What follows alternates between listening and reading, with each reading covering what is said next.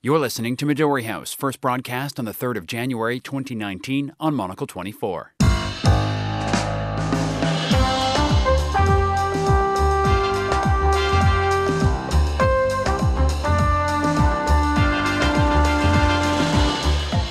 Hello and welcome to Midori House, coming to you live from Studio One here in London. I'm Daniel Bage. On today's show... Well, we have to wait and see what happens with the Mueller report. We shouldn't be impeaching for a political reason, and we shouldn't avoid impeachment for a political reason. So we just have to see how it comes. Congress is back, and the Democrats now rule the House, with Nancy Pelosi once again taking up the role of Speaker. And she's not hiding the fact Donald Trump will be under fire on a number of fronts. Plus, we'll look ahead to the 2020 election and who might be on the ticket for the Democrats.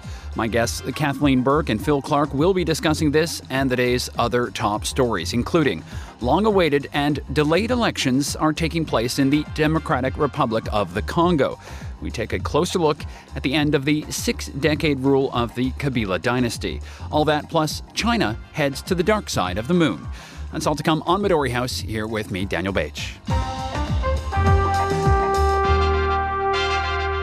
So welcome to Midori House. My guests today are Kathleen Burk, Professor of Modern and Contemporary History at the University College London, and Phil Clark, Reader in Comparative and International Politics at SOAS. Welcome both to the program. We begin today in Washington, where roll call is taking place at this hour for the 116th Congress, with veteran Democrat politician Nancy Pelosi set to be sworn in as Speaker of the U.S. House of Representatives. The appointment represents a shift in the dynamic of U.S. politics, with the Democrats having regained control of the House after November's midterm elections, of course. It's not the first time the 78-year-old Pelosi has taken up the position. She held the same role, the first female to do so, from 2007 to 2011. A much different political climate then, of course. So how will her tenure affect the shape of things to come in Washington? Kathleen, perhaps we'll start with you here. Even before Ms. Pelosi was elected Speaker, she gave an interview yesterday to NBC suggesting that a sitting president could be indicted in relation to the Mueller inquiry, of course. Is this an indication there will be no holding back in investigating Donald Trump going forward? Well, no. I mean, what she actually happened is not to say that they will. It's to say it's not impossible that it might happen, which is a bit different. I think that was exaggerated a little bit in the press, but what else is new? She's quite right to say. In fact, she's quite right to assert, and I hope she really means it, this is not a political issue. There have been 2 impeachments in American history. One, Andrew Johnson, Abraham Lincoln's successor, and then, of course, Bill Clinton. Neither was actually convicted in the Senate, I feel I should point out. So in that sense, it had ventilated an awful lot of partisan anger and even hatred. But at the end of the day, it didn't do anything. And of course, Nixon resigned before he could be impeached. So just because he might be impeached in the House, it will probably go no further because the Senate is controlled by Republicans. I want to come back to that in a moment and specifically talk about the Bill Clinton example, perhaps. But if we look ahead to what's on Pelosi's plate right now, looking at the front page of the New York Times here, it says, same gavel, but whole new challenge for Pelosi. This is, Kathleen, a completely different political climate than the last time she held the job. Well, the last time she held the job, it was under Obama, of course. And then she lost the job because because the Democrats lost control of the House of Representatives.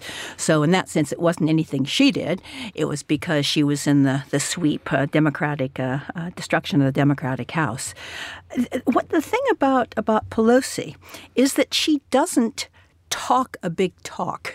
She is a consummate politician. She grew up in Baltimore, where her father was mayor, and she knows everything about holding phone calls, about talking to people, about convincing them, about trading favors, about all the sorts of things that politicians who accomplish things actually have to do. So I think that she's powerful not just because she's got back. Did she get back? Because why? Because they know she is incredibly good.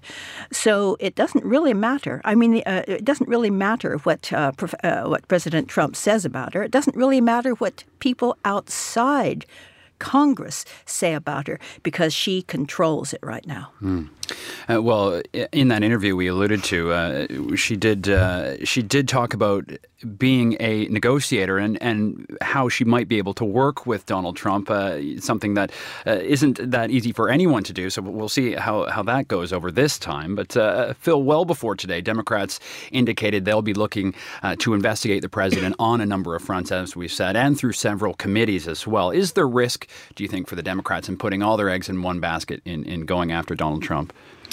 Yes, and I think the big danger here is that both parties could just get massively distracted by this whole set of controversy around Trump and the wall and the government shutdown. And, what we see at the moment is an American political system that is completely in a state of stasis. That this state has to get up and running again. Basic government functioning seems absolutely top of the agenda at the moment. And I think that's a message both for Republicans and Democrats. So while there are these big political controversies to be fought, that the daily running of government surely has to be the top priority, and both parties need to get on with that. Which is why, in fact, she is being so clever, because they are producing 2 Democratic bills which say we can fund most of the government until June. We can fund Homeland Security, and there is money in Homeland Security for a fence. Not a wall, but a fence. So what's Trump going to say? I don't want a fence, I want a wall, when half of it is a fence already. So she has cleverly backed him into a corner, which in a way that only his base could actually support. The Democrats, she says, they are going to facilitate the running of government in a bipartisan matter. They've made an offer to Trump. How can he possibly refuse it? Well, Pelosi has said there will be sort of no negotiating on going back to that $5.6 billion figure, I think it is, that Trump wants. Do you consider this shutdown, do you think it's going to continue on for some time, Kathleen? I think it's going to depend about the reaction from the base. An awful lot of people who aren't paid very much are getting paid nothing at all, which is, again, why the Democrats are being clever, because they're saying, look, we're concerned about this, ... Trump is only saying we're not having anything without the wall. I think once a strong reaction comes back, he'll say, look, I've won. We've got this money for the fence, and then things will go in. I mean, he's not so clever politically beyond raising the base, but he knows when his not security, but when his chances as president are declining madly. So I think probably next fortnight. Okay. Well, I wonder if Trump will accept, in a sense, in being able to spin for his base this idea of the border funding going to border security, because that's what it's earmarked for. But will he? Do you think, have to back down and sort of accept that, but still in the way that he does spin it as a victory? I think that's exactly what will happen. He will say, look what I did. The Democrats have now provided money for building a barrier, he will say, or I would say if I were him, which doesn't imply one or the other, but means it will keep all these appalling rapists, criminals, and Islamists out of our country. Phil, I just wanted to go back into the investigations and what might be happening beyond the government shutdown, which let's hope that gets back up and running. But in the days ahead, the Democrats, as we've said, have signaled they want to go after Donald Trump. And the impeachment of Bill Clinton, I alluded to before, really backfired for the Republicans before. Do you think the Democrats have learned from history on that file? I think they have. There's been some, I think, really important statements by senior Democrats over the last couple of months, in essence saying, look, let's let the Mueller investigation take its course. And in many ways, I think Pelosi was reinforcing that message today, saying at the moment, this is a legal investigation. It's very well developed. Lots and lots of suspects have already been interviewed. Lots of plea bargains have taken place. It looks like Mueller has a lot of information at his fingertips already. And so in many ways, the politicians don't have to get involved yet. And so I think Pelosi was playing this very smartly today. I think the other thing that she's doing very intelligently, and I think Kathleen alluded to this already, is using the government shutdown as an opportunity to marshal the Democrats in the House on some other key issues. Right. And we're seeing already that piece has been put in place for a big House debate about Medicare and a particular version of Medicare that in many ways goes far beyond what Obamacare did. And so I think this goes back to Kathleen's point that Pelosi is a very smart political operator. She realizes this is a good chance to let Trump blow off steam on this wall issue, but allow the Democrats to get their own house in order. And this includes mobilizing on this very important issue around public health care.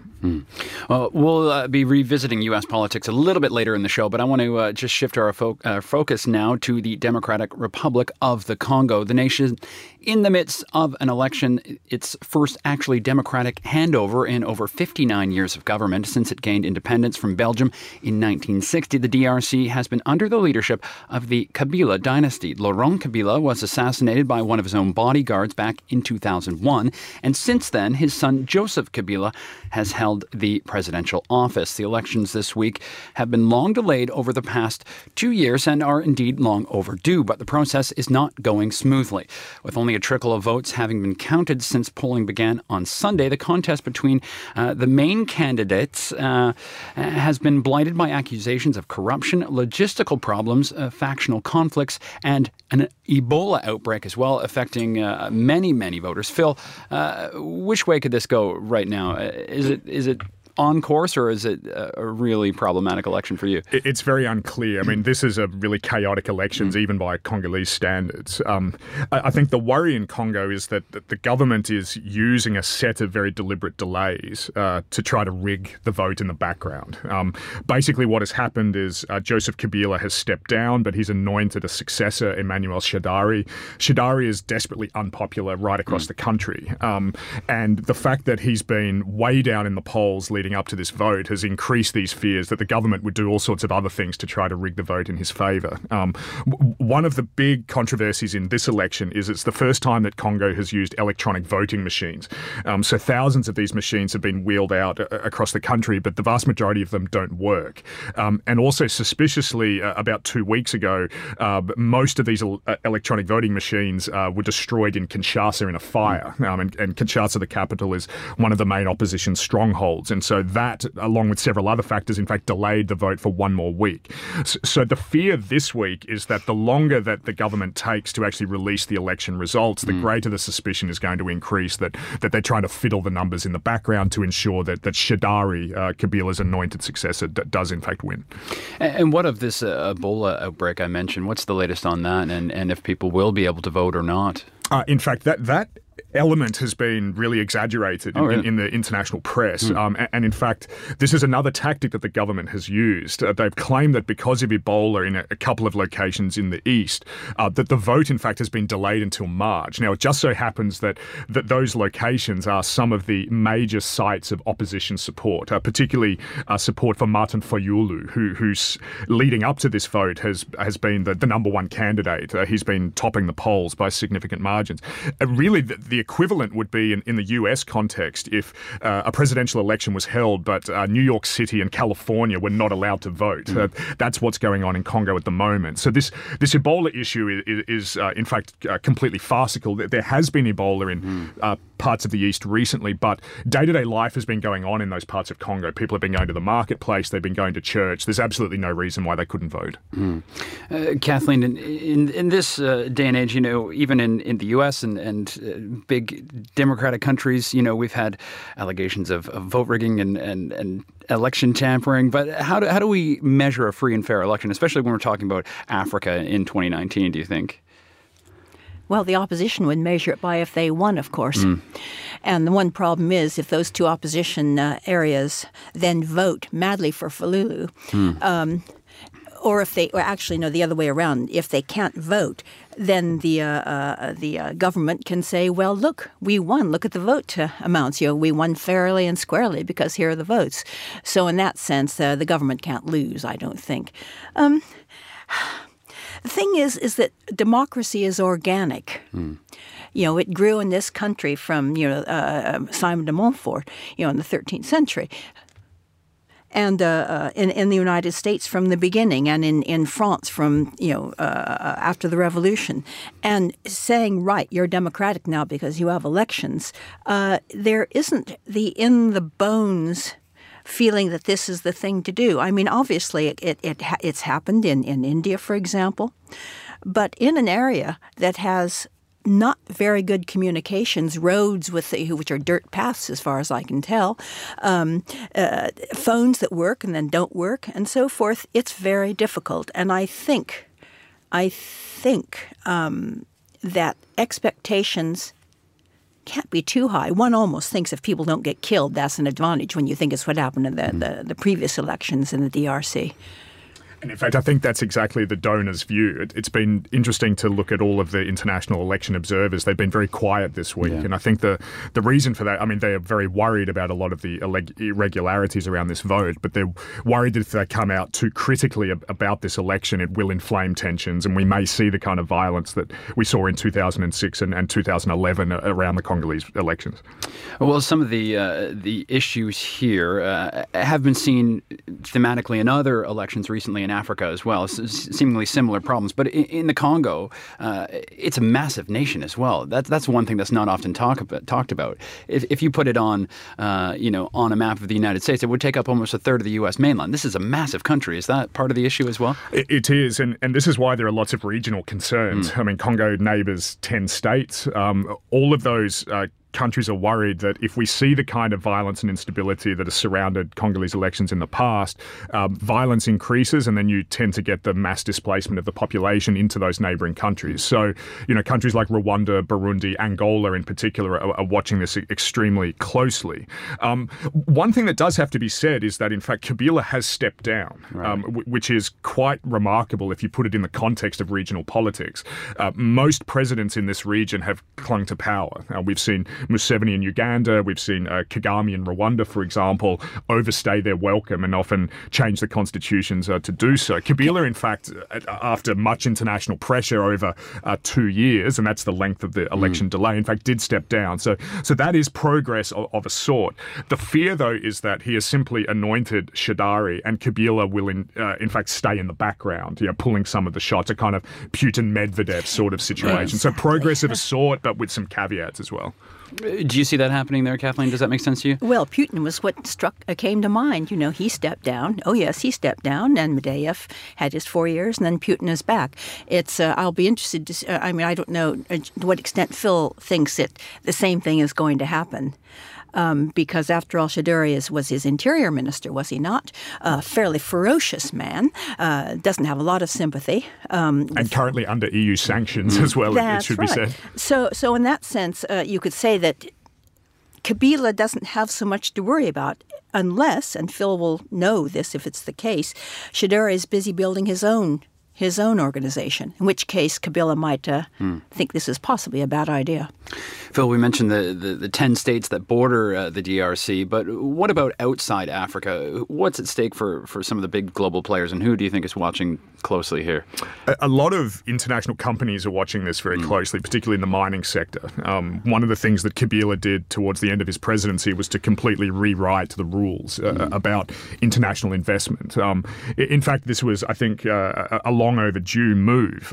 He, for a change, added some fairly major taxation to international mining interest in Congo, increasing state revenue. There has been a lot of pressure on both Kabila and Shadari to change their tune on that. And so we have this paradox of inside Congo, much of the population wanting to see change. A huge amount of support, both for Fayulu in particular, also for Felix Tshisekedi, one of the other opposition leaders. But externally, international business interests really want the status quo. They're seen inside Congo as, in fact, one of the major problems. International business interests are seen as overly conservative, tending to back the incumbent. And so a big difference here between international and domestic opinion. Well, a very interesting one that we certainly will be watching here on Monocle 24. You are listening to Midori House here with me, Daniel Bates, Phil Clark, and Kathleen Burk. Coming up next, more from Washington. Stay tuned. Tired of seeing the same few tedious tourist haunts? Well, the Monocle Travel Guide series has stopped off in 30-plus cities and counting in order to dispense advice on travelling like a local. From the finest spot in which to sip a cocktail with a contact, work up a sweat, or take a dip. Our comprehensive travel guide series are packed with tips, essays, and tidbits for getting the very best from your destination. Monocle's travel guide series is published by Gestalten.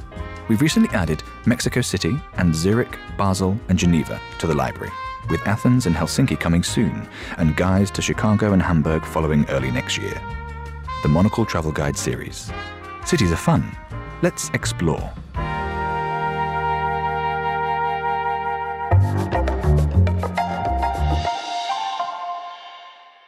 Still with me, Phil Clark and Kathleen Burk. As we discussed earlier, the new term for the House of Representatives begins in Washington today, but many of America's most prominent politicians will already be looking ahead to 2020 when the nation heads to the polls again to elect a new president, or to keep the one they already have. This week, Democrat Elizabeth Warren has declared she will run for president, and there are similar noises coming out of the camps from the likes of Bernie Sanders and even Joe Biden. A crew with 222 years of political experience between them. That's 220 years more than Donald Trump. Some see the over-familiar faces of the Democrats' old guards, Kathleen, as being a hindrance rather than positive in the upcoming contest. Is it time for some fresh thinking, do you think? Well, if you look at the age, Biden is 76. Bernie Sanders is 79. I can't quite remember, but something on that order, And the question is, that's older than Ronald Reagan. The question is, would they actually survive that long? It's begin to be like the Politburo in the old days, where they were all about 86 and on, but no one wanted to leave. The new ones do rate from the late 30s to the early 50s. And the question of whether you change a generation is a live one. I have my own candidates that I think are likely, more likely than Mr. Biden or Elizabeth Warren, I must say.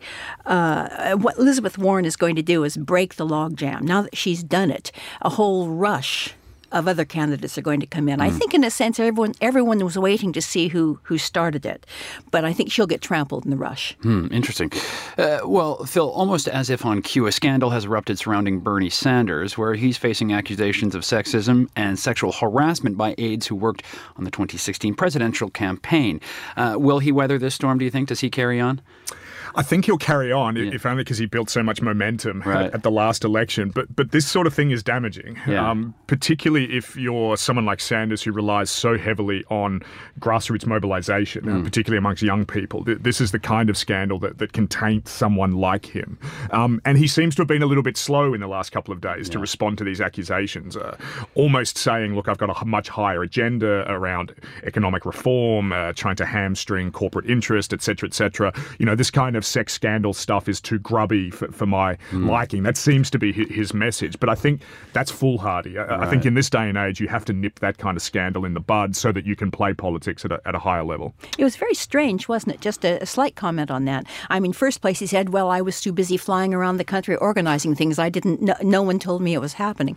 But secondly, someone at some point must tell me why these male political operatives think that they can do it and get away with it when they're dealing with female political operatives who know all about the media. Just think about that. It's not exactly trying to do it in front of a screen or a big window, but it does make one wonder about the political nous of some of these so-called top political operators. Well, Phil, you mentioned the grassroots momentum and how that helped Sanders in the past, but in 2020, several states will be, in fact, ditching caucuses, which tend to benefit candidates with smaller but more vocal bases of support. Now, a number of states in which Hillary Clinton failed to win support in 2016 will hold primaries instead in 2020. Kathleen, does that hurt Bernie Sanders, and who does it help, do you think? Well, it helps people that, especially Kamala Harris, because California has moved from June to March and will now have a huge impact on, instead of just sort of bringing up the rear and really often not having anything to do with it at all. It will help people who have wider constituencies, I suspect, because if it's not a primary where you go, there are people who have claimed they shook every hand in Iowa and shook every hand in New Hampshire. I'm sure Phil and I have both heard these claims. But if you can't do that, if it's really back to wholesale politics instead of retail politics, that will help people who have more money, who already have a lot of media exposure, because Well, in a sense, one hardly knows. But I do think that primaries also mean that everyone votes, theoretically, and caucuses, that's usually just the activists. And activists are vocal, but they aren't often numerous. Phil, there's been a number of politicians on the Democratic side, on the younger side of things, that have been, making a big impact in recent months. Do you see any of them stepping up? Beto O'Rourke is one. Alexandria Ocasio-Cortez is another. Should these type of people be running?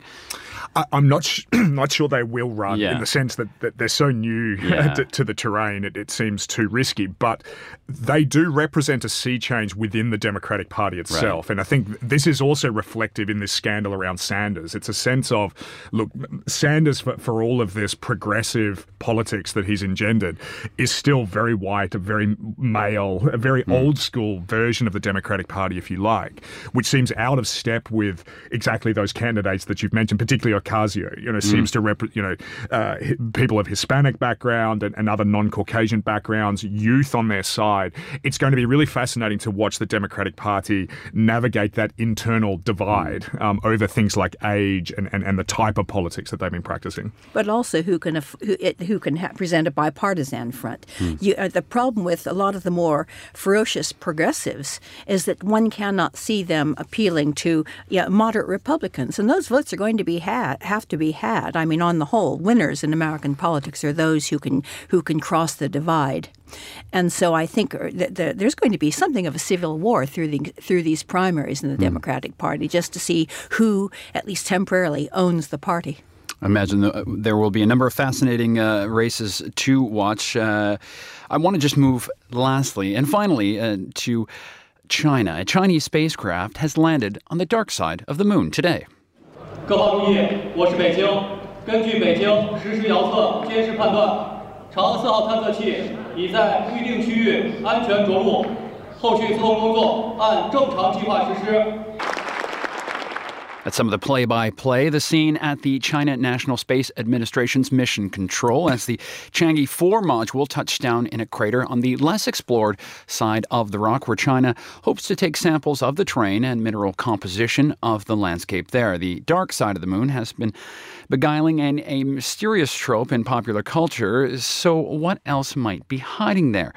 And I should point out the dark side is one way of describing what the far side of the moon is, which does get both sun and dark, but it's the side you can't see from Earth. So, Phil, far side of the moon, did this grab your attention at all today? It was hard to avoid it. I mean, I think as Pink Floyd said, all of the moon is dark. So to call this the dark side is obviously a bit of a misnomer. But I mean, a couple of things sprung to mind. I mean, my goodness, I don't know how this will play with the American public. A decent percentage of which seems to doubt that the US landed on the moon in the 60s. So if that's still being contested, what on earth are they going to make of China landing on the moon? But the other thing that caught my attention was there was a statement put out by something called the United Nations Office of Outer Space Affairs, UNOOSA. Who knew that this existed? But their statement was twofold. They wanted to reinforce a statute that the UN had signed in 1979, which states that, firstly, no one owns the moon. So they were just saying to China, look, we just need to underscore that.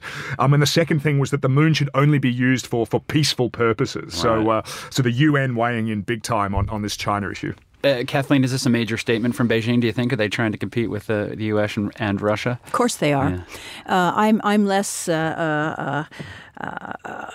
optimistic about what's going on. I mean, China has made it clear beforehand that she wants to militarize space.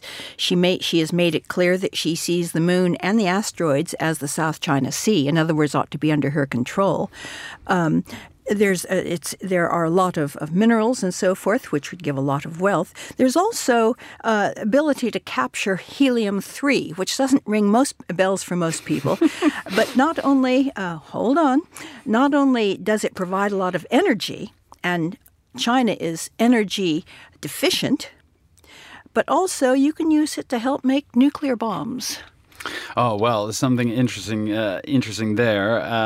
NASA is banned from working with China, as I understand it. But, Phil, certainly they'll be watching this mission closely and what they can learn from China. No doubt, for all of the reasons that Kathleen has mentioned, but also out of an idea of national pride. So much of America's identity, especially in the last 30 or 40 years, has been bound up in an idea of its technological superiority, and space has been a playground where it's been able to exert this kind of self-perception, if you like, and this has been directly challenged by China in the last 24 hours. Remember what Sputnik generated. All of a sudden, the Americans found that the Russians were ahead of them. And what does happen is that Kennedy says, the new president in due course, in a couple of years' time, says the Americans will get to the moon first.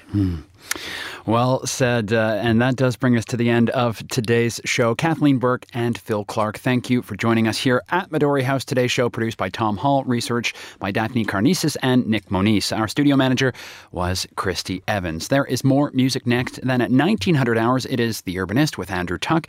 And join us tomorrow at midday London time for the briefing with all the day's top stories. Midori House back at the same time tomorrow, 1800 London time with me, Daniel Bache. Thank you so much for listening, and goodbye.